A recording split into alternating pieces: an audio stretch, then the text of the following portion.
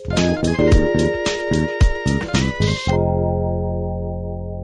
can turn to Revelation 21. And as you go there, let me say a couple of things from the start. I want to thank the Burgers for being with us. Vernon and Amber and Titus and Justice are in for the weekend, and they are partners with us in the ministry to Hope of Life in India. God has knitted us together in a very cool way, and so anytime they're in, it's a great encouragement to us, and very grateful for some of the chapters in the Ring's life that have involved you guys. So thanks for being here with us. And as I said a few minutes ago, we're into the 30 days of prayer a little bit. Tomorrow would be day 7, and so if you haven't joined in on that, it's just never too late. There's emails that go out every morning at 4 a.m., and no, I do not wake up early or stay up late to send them out. Those emails go out so that hopefully when you wake up in the morning, it's there waiting on you. And there's also a book that you can go through with us that goes through the covenant. And one of the things about the 30 days that it's always it's a uniquely weird time. Because I hope that we are praying outside of the 30 days, but it's like this 1 month or so of the year when you got a lot of people reading the same stuff and praying along in the same direction, and it tends to stir up good things for sure. It tends to stir up affection. If you've never, for example, if you've never sat down and just thanked the Lord for our corporate salvation.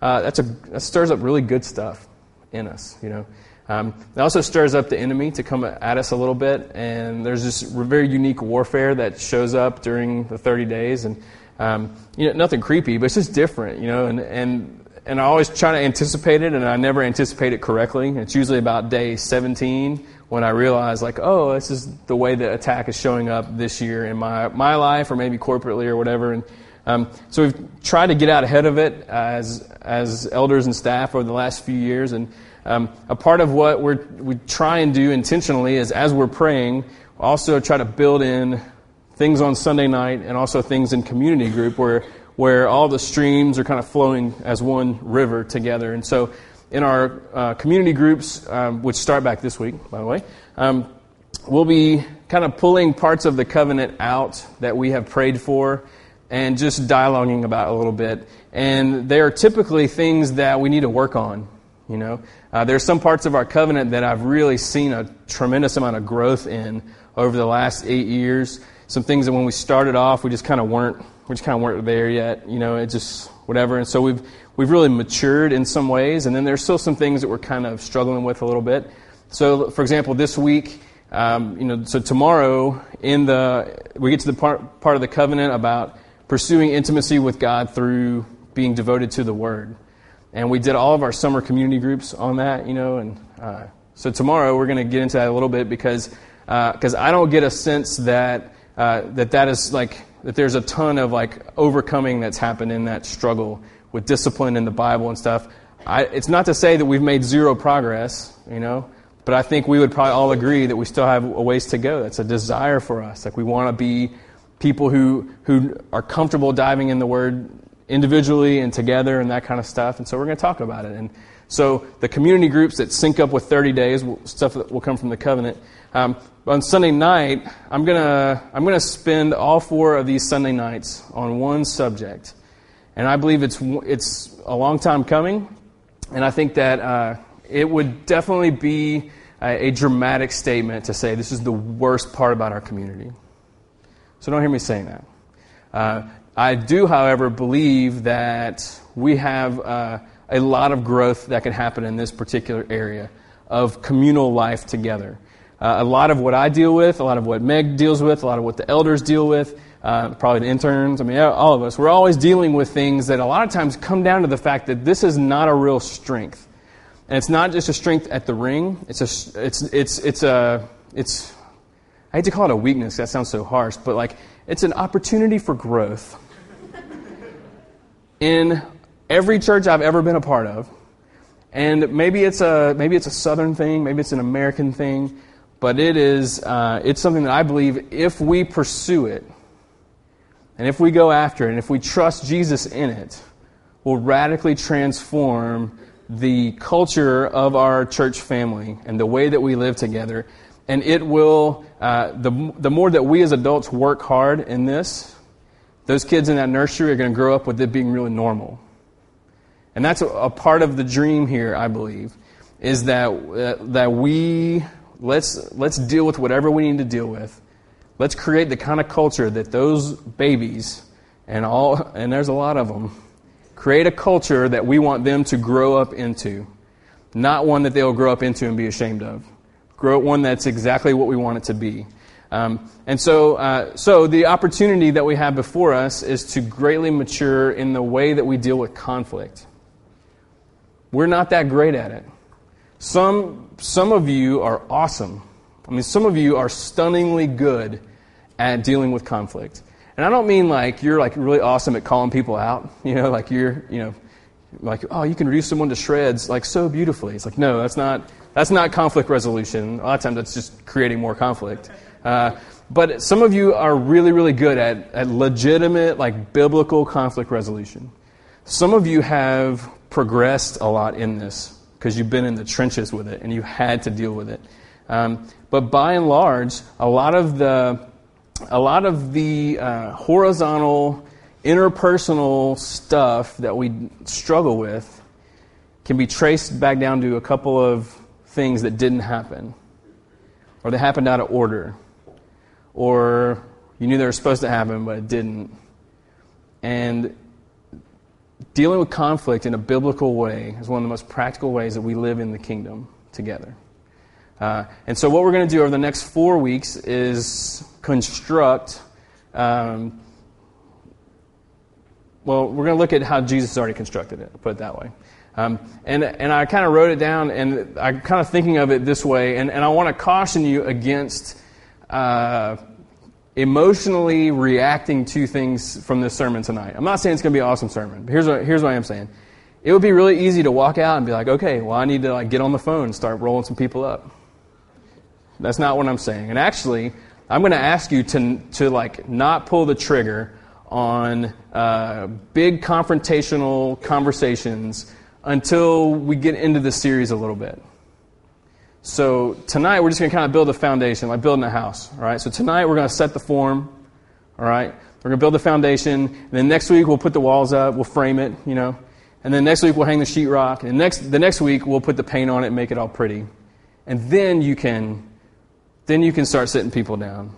But I'm kind of worried. I don't want to kick the hornet's nest tonight. And then all week long, everybody's like, why in the world would you preach on that? Because now all we're doing is having terrible conversations with each other. So we're going to start very theological and work toward the practical. So if you could maybe wait and see the full scope of it, that would probably make my life a lot easier, and probably your community group a lot, and whatever. So just hang tight with me. But I just need to warn you on the front end, I'm going to push us really hard in the next 4 weeks. And I say us because I'm not up here as someone who completely is got this down pat. I'm going to push us, myself included, in this because I believe it is crucial for us. All right? So this is one of the most organized nights that I've ever had as far as notes go. I've impressed myself with how organized this is. Let me tell you that there's going to be three parts of this foundational thing tonight. I'm going to put the points up on the thing right now. So these are the 3 points. This is where we're going. I think these are really important things to consider as you are as you're pursuing some sort of resolution with conflict in your life. Things to consider: the impact of sin, the safety of the kingdom, and the precedent of the gospel. Impact of sin, safety of the kingdom, precedent of the gospel. Okay, let's start with the very first one: the impact of sin.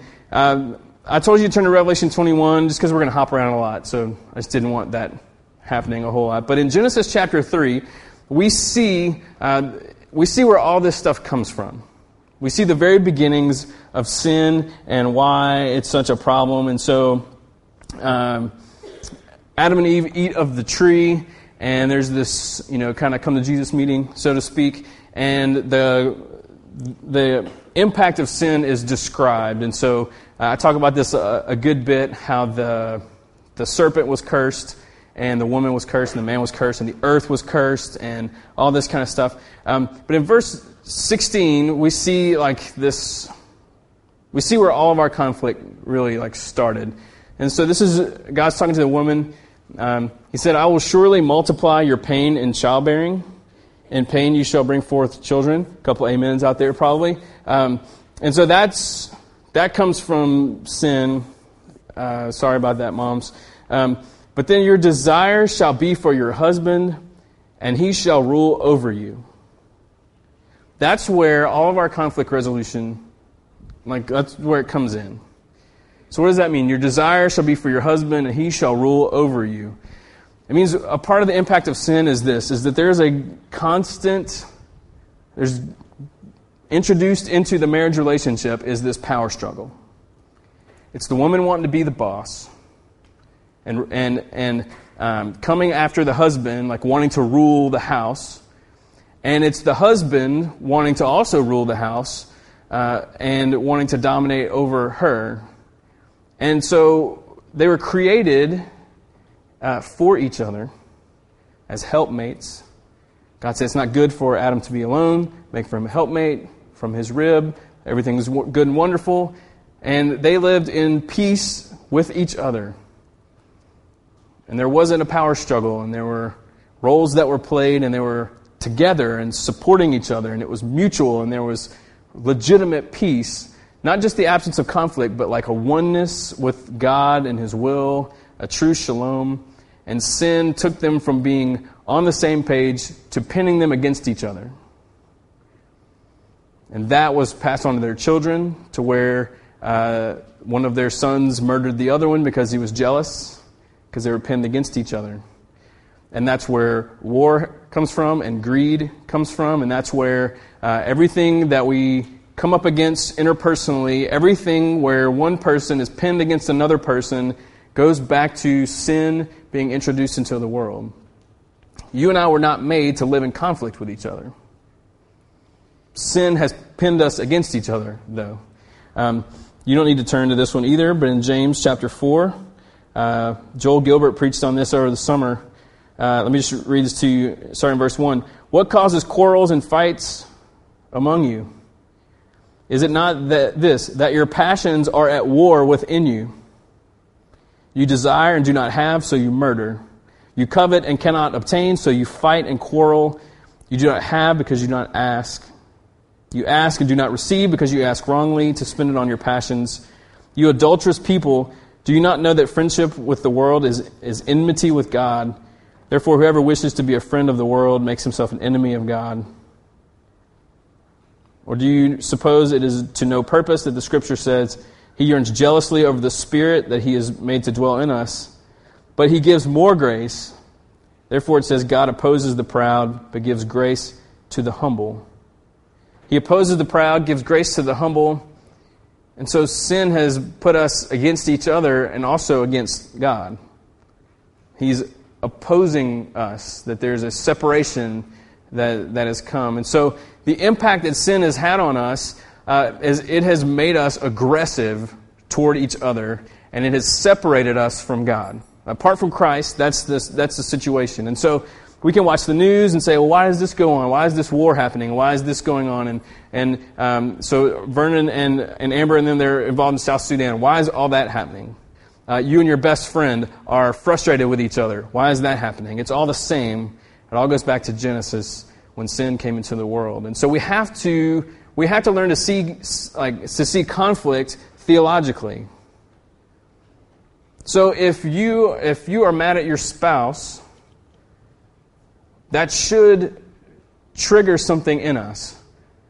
We should say, oh, I'm mad at my spouse because of the fall. I'm mad at my spouse, and that should remind me of my need for a Redeemer. Because in my own power, I can't. That's the impact that sin has. So when we clash, we need to learn to see it that way, that sin has divided us. It's separated us from God, and it's separated us from each other, and it's put us all in exile. And so sin has divided us. Christ has come to unify us, to God first, then to each other. And so in our quest for conflict resolution, we have to learn to see it that way. That the enemy is not your spouse, or your boss, or your neighbor, or your friend, the person who betrayed you, the person who abused you, the person that you hate, the person that hates you. It didn't start with them, it started with sin. And so that's the first step that we have to recognize. And what's beautiful about that, let's take the husband-wife conflict. When you realize, man, sin has pinned us against each other, Christ has unified us, that the very thing at the root of why you are fighting has already been dealt with. That Jesus has already died for the sin that has occurred, that has pinned you against each other. It's a done deal. So Jesus is saying, there shouldn't be any conflict because I've already taken care of that. So really, all of your conflicts are already resolved. They're already resolved. Everything that pins us against each other has already been dealt with. So conflict resolution, in many ways, is us just catching up to what's real, to what Jesus has done. So that's the first thing, the impact of sin that's pinned us against each other. The second thing is the safety of the kingdom. So we went to Revelation 21. The safety of the kingdom, I believe that it's Dallas Willard who summarizes the kingdom by using the words of Jesus. When Jesus said in the Lord's Prayer, your kingdom come, your will be done on earth as it is in heaven. You want to know what's kingdom? On earth as it is in heaven. That we're living in that reality. So what happens in heaven? Well, Revelation 21 kind of paints a picture for us. Let's read a couple of these verses. Starting in verse 1. I saw a new heaven and a new earth, for the first heaven and first earth passed away. All right, so He's going to make everything new, so He's going to make this earth new. And all this will pass away. And so what passes away with this earth? Everything that broke it passes away. So everything that has fractured us internally as we relate to ourselves, and as we relate to each other, and as we relate to God, and as we relate to creation, and all those kinds of things. Everything that's gotten in the way of true peace and shalom passes away. And all that's left is this pure on earth as it is in heaven, except there's this new earth, and it is heaven. And so they're all like one thing. So here we're praying, your kingdom come, your will be done on earth as it is in heaven. And then on the new earth, it'll just all be that way already. We won't have to ask for it. We won't have to long for any sort of redemption or any sort of change. It'll be exactly as He wants it to be. So first heaven, first earth had passed away, and the sea was no more. And I saw the holy city, New Jerusalem, coming down out of heaven from God, prepared as a bride adorned for her husband. And I heard a loud voice from the throne saying, this is on earth as it is in heaven. Here we go. Behold, the dwelling place of God is with man. He will dwell with them. They will be His people, and God Himself will be with them as their God. He will wipe away every tear from their eyes, and death shall be no more. Neither shall there be mourning, nor crying, nor pain anymore, for the former things have passed away. So that's everything, right? Verse 5, He who was seated on the throne said, Behold, I am making all things new. Write this down, for these words are trustworthy and true. He said to me, It is done. I'm the Alpha and the Omega, the beginning and the end. To the thirsty I will give from the spring of the water of life without payment. The one who conquers will have this heritage. I will be his God, and he will be my son. Just look down at 22, chapter 22. Then the angel showed me the river of the water of life, bright as crystal, flowing from the throne of God and of the Lamb, through the middle of the street of the city. Also on either side of the river, the tree of life, with its 12 kinds of fruit, yielding its fruit each month. The leaves of the tree were for the healing of the nations. What does that tell you? Right? There's no more strife between nations. There won't be the divisions of where were you born, where were you born. All the things that we hate about the way the planet interacts at that level. Be for the healing of the nations. No longer will there be anything accursed, but the throne of God and of the Lamb will be in it, and his servants will worship him. They will see his face, and his name will be on their foreheads, and night will be no more. They will need no lamp or sun, for the Lord God will be their light, and they will reign forever and ever. So, on earth as it is in heaven, looks like that. He's describing the kingdom of God in a way where if we're saying on earth as in heaven, that's what heaven looks like, we bring that into our reality. You know what that picture paints for us? We're completely safe with each other. That when we have a room full of believers, okay, and let's just assume that everybody here is a Christian. If you're not a Christian, I'd love to talk to you about that afterwards if you have questions, but I know that it's different, but we're talking within the family, all right, within the family of God. There's complete safety, like there's no risk. There's nothing to hide. There's no shame, there's no whatever. We're completely safe to work through the conflict that comes between us.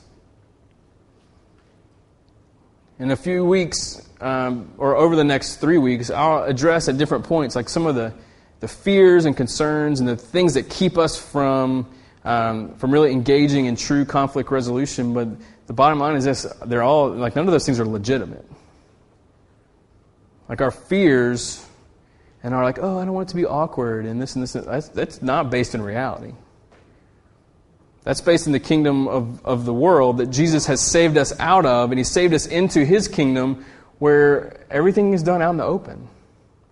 That the consequences of us sitting down with someone and having that conversation and saying, like, hey, when you said this or when you did this or whatever, that's a completely safe conversation.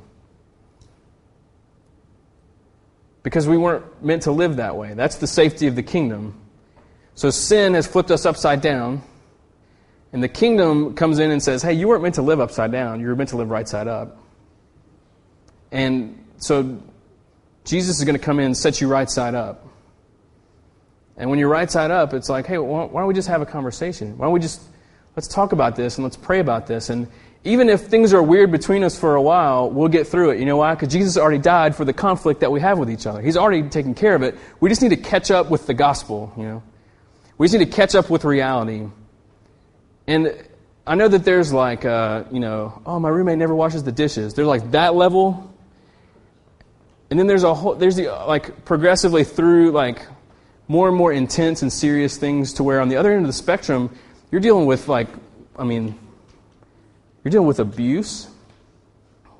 You're dealing with some harsh stuff.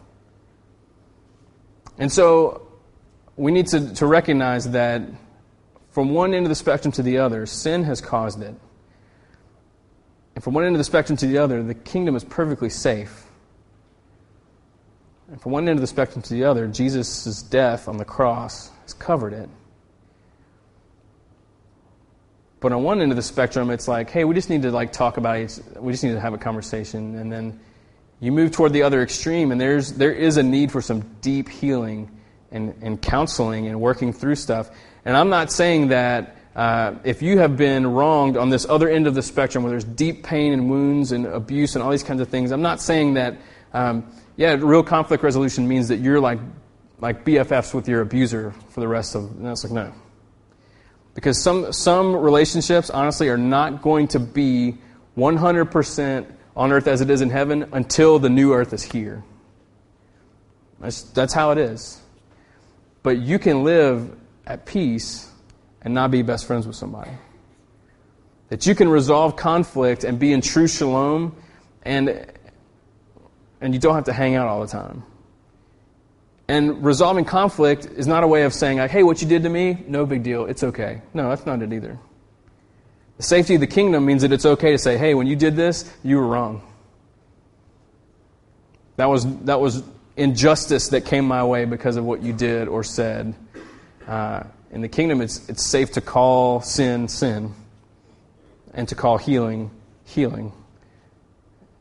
So the impact that sin has had has pinned us against each other. The kingdom that Jesus comes and brings on earth as it is in heaven means like, hey, it's completely safe.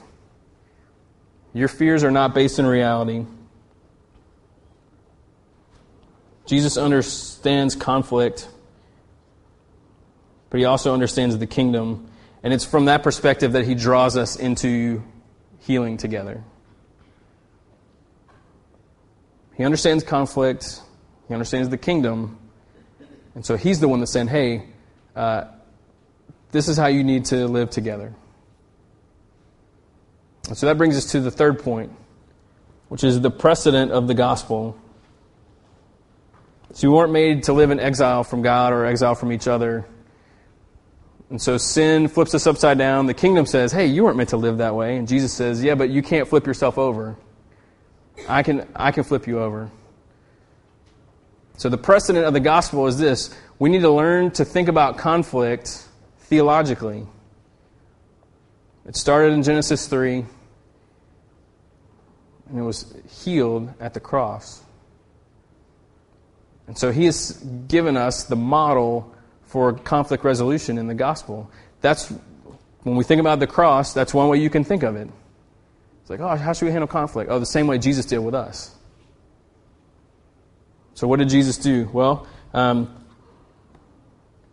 don't need to turn to it. You maybe have heard it before. In the 3rd chapter of John, verse 16, there's this verse that's very common. Rainbow Head has made it very prominent at sports events for a long time until he went to prison. Do you remember Rainbow Head? Nobody? I was going to be him for Halloween, and everybody's like, I kept bouncing it off of people, and I was like, nobody knows who Rainbow Head is. It's like, you do, but you just have to be older to know. You should Google that later, but not now. In John 3:16, we see this verse that you probably know, that God so loved the world, he gave his only Son, that whoever believes in him should not perish but have eternal life. So in this verse, we see the precedent of the gospel.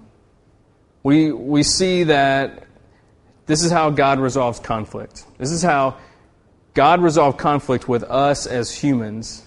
So the first thing we see, you can write these down, there's a couple of points, like sub-points.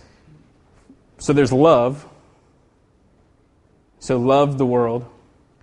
That he gave, that's action. See, conflict resolution requires more than just like having snippy conversations about what someone did to you. That's not the kind of action that we need. There's action involved. And that we'll get into what those actions are at some point later, but conflict resolution is going to require you to do stuff. It's going to require effort. So how did he resolve conflict? Out of love, and then the action that he gave. And who did he give? He gave his Son. So that's self-sacrifice. Conflict doesn't get resolved without you living sacrificially in the community. We'll get into all that kind of stuff, but you need to understand that. And that's coming from the precedent that's been set by the gospel. Self-sacrifice, that whoever believes in him should not perish but have eternal life. I would label that as truth. That God told us the truth. That for us to believe in him, he had to come in and explain all this. He had to explain that sin flipped us upside down, and that the kingdom, we weren't made to live in exile and upside down, and that he was going to send a Redeemer to set us right side up. And so all that stuff, God was not afraid to tell us the truth. And that's one of the missing ingredients in a lot of our conflict, is that we're just unwilling to be honest with each other. In the kingdom, it's perfectly safe. He's made it perfectly safe for you to say, this hurt my feelings. This made me angry. I've held this against you for 3 years. Tell the truth. You wouldn't be here as a Christian if God hadn't told you the truth. I wouldn't be here as a Christian if in the gospel, as we respond at the table in a few minutes, if he hadn't been honest with me, I would still be stuck in my sin. So there was love, and there was action, and there was self-sacrifice, and he told us the truth. And the fifth thing I think this shows us is that it requires divine power, because God's the one that did this. That we cannot resolve our conflict apart from his involvement. We got to invite him into our issues. And you know what happens sometimes is you start to feel really dumb. Like, you start to pray about it, and you're like, God, just help me. I'm just so mad that my roommate won't do the dishes. And you're like, okay, I get it. I heard it. I said it. I heard it when I said it. Silly. But then there's other conflicts where you're like, man, sometimes it's just too painful. You're like, I don't want to pray about it. That conflict will not be resolved without you inviting him in. And the Bible paints a pretty clear picture of the mercy of God, of him saying like, hey, I'm ready to step into those of you who are in trouble, those of you who are hurting. I'm really ready to dive in with you and enter into that pain. He says, won't you bring me into it? So if you want to resolve conflict in your own strength, it's going to flop every single time. Because the precedent of the gospel has been set. We couldn't flip ourselves upside down. It took him stepping into history like he did. And so that precedent has been set. That is a model for us. And so what we are really doing with each other, just to think about it in very simple terms, when we are pinned against each other, whoever it is, the task at hand is, okay, how do we reenact the gospel with each other? How do we reenact what Jesus has done? How do we reenact the vertical conflict resolution? How do we make that horizontal? What does that look like? How do we walk in love and truth and action and self-sacrifice? And how do we live from him in a divinely empowered way? And how do we let him bring us into the reality of the kingdom? And how do we catch up with what he has already done for us? That's the foundation of conflict resolution, is for us to recognize what's really going on. Like, what's really going on? We get caught up in the emotions and they did this and this and this and this. We get caught up in all these details. We need to go back to the basics, like, what's really going on here? We're pinned against each other. Jesus has already freed us. So let's live free. Let's not live in bondage. Let's live in the freedom that he has provided for us. And so over the next few weeks, as we add to the foundation, we're going to get into some of the different passages and ideas and things of like the mechanics of how this needs to work. And I've been surveying people and having this conversation, different things. I have all kind of stuff put together, but really just felt like before we get into like, okay, well, who makes the first move? Is it the one who was hurt, the one who did the hurting? And all that? It's like, okay, before we do that, we recognize what's really going on. Let's build on the right stuff. Let's build on the gospel. And then it kind of just reframes the whole process. So, if you were here last week, my brother was here and kind of took us through the family meal of the church through communion, and just as a response. And like we said last week, we're going to do this every week during the 30 days. We're going to take communion together every time as a response. And so the table being here, and Drew did this last week, and I don't know if you saw it, but some people got nervous. But I'm going to clean my hands. He did it, I promise, but he didn't let you see him do it. And also, there are 2 cups, and I know there's a lot of nervous folks who are like, we about to drink out of the same bucket, and so we're not. And in all honesty, last week I dropped my bread into the juice, like first one in line, like blop, just goes in. It's like floating on the top. So I'm well trained in Mexican restaurants, and I know what to do. So you get a second chip and dip that first chip, and you like fish it out. So I did that with last week. So what we're going to do, you step forward and you tear off a piece of the bread, and the brokenness there, like there's a point there. You tear it off. That in resolving conflict, Jesus comes and He offers His life, and His body was broken for you. And the folks that will be at the front, they're going to tell you that when you tear off the bread, they're going to say, the body of Christ broken for you. And when you take that bread and you dip it into the juice that's there, they're going to say, the blood of Christ poured out for you. We need to think in terms of the conflict that has been resolved between us.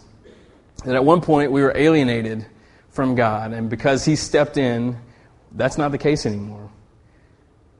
That we now live in peace with Him, okay, like thinking vertically, but not that He's up there. I mean, He's everywhere, right? He's in all around us, everywhere.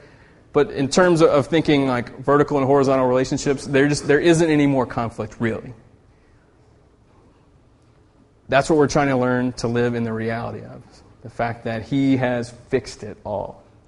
He has fixed it all. And so our response at the table is you stepping forward and you're saying, like, I acknowledge that Jesus has come and He has said, you can't fix this, but I can.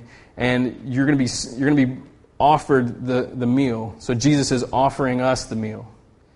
Saying, here's my body broken for you. Here's my blood poured out for you. Do you want this? And you're saying, yes. And you come and you get it. He's saying, cool, awesome, let's do this. But we do so recognizing that He has set us right side up, and that's what's real about us.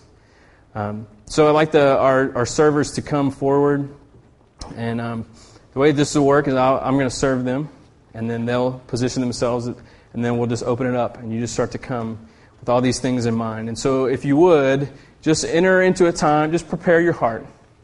Think about the fact that at one point you were alienated from God because of sin, and now He has restored you to Himself. You just begin to pray, and I'll serve them. And then when it's open, just go ahead and begin to move forward.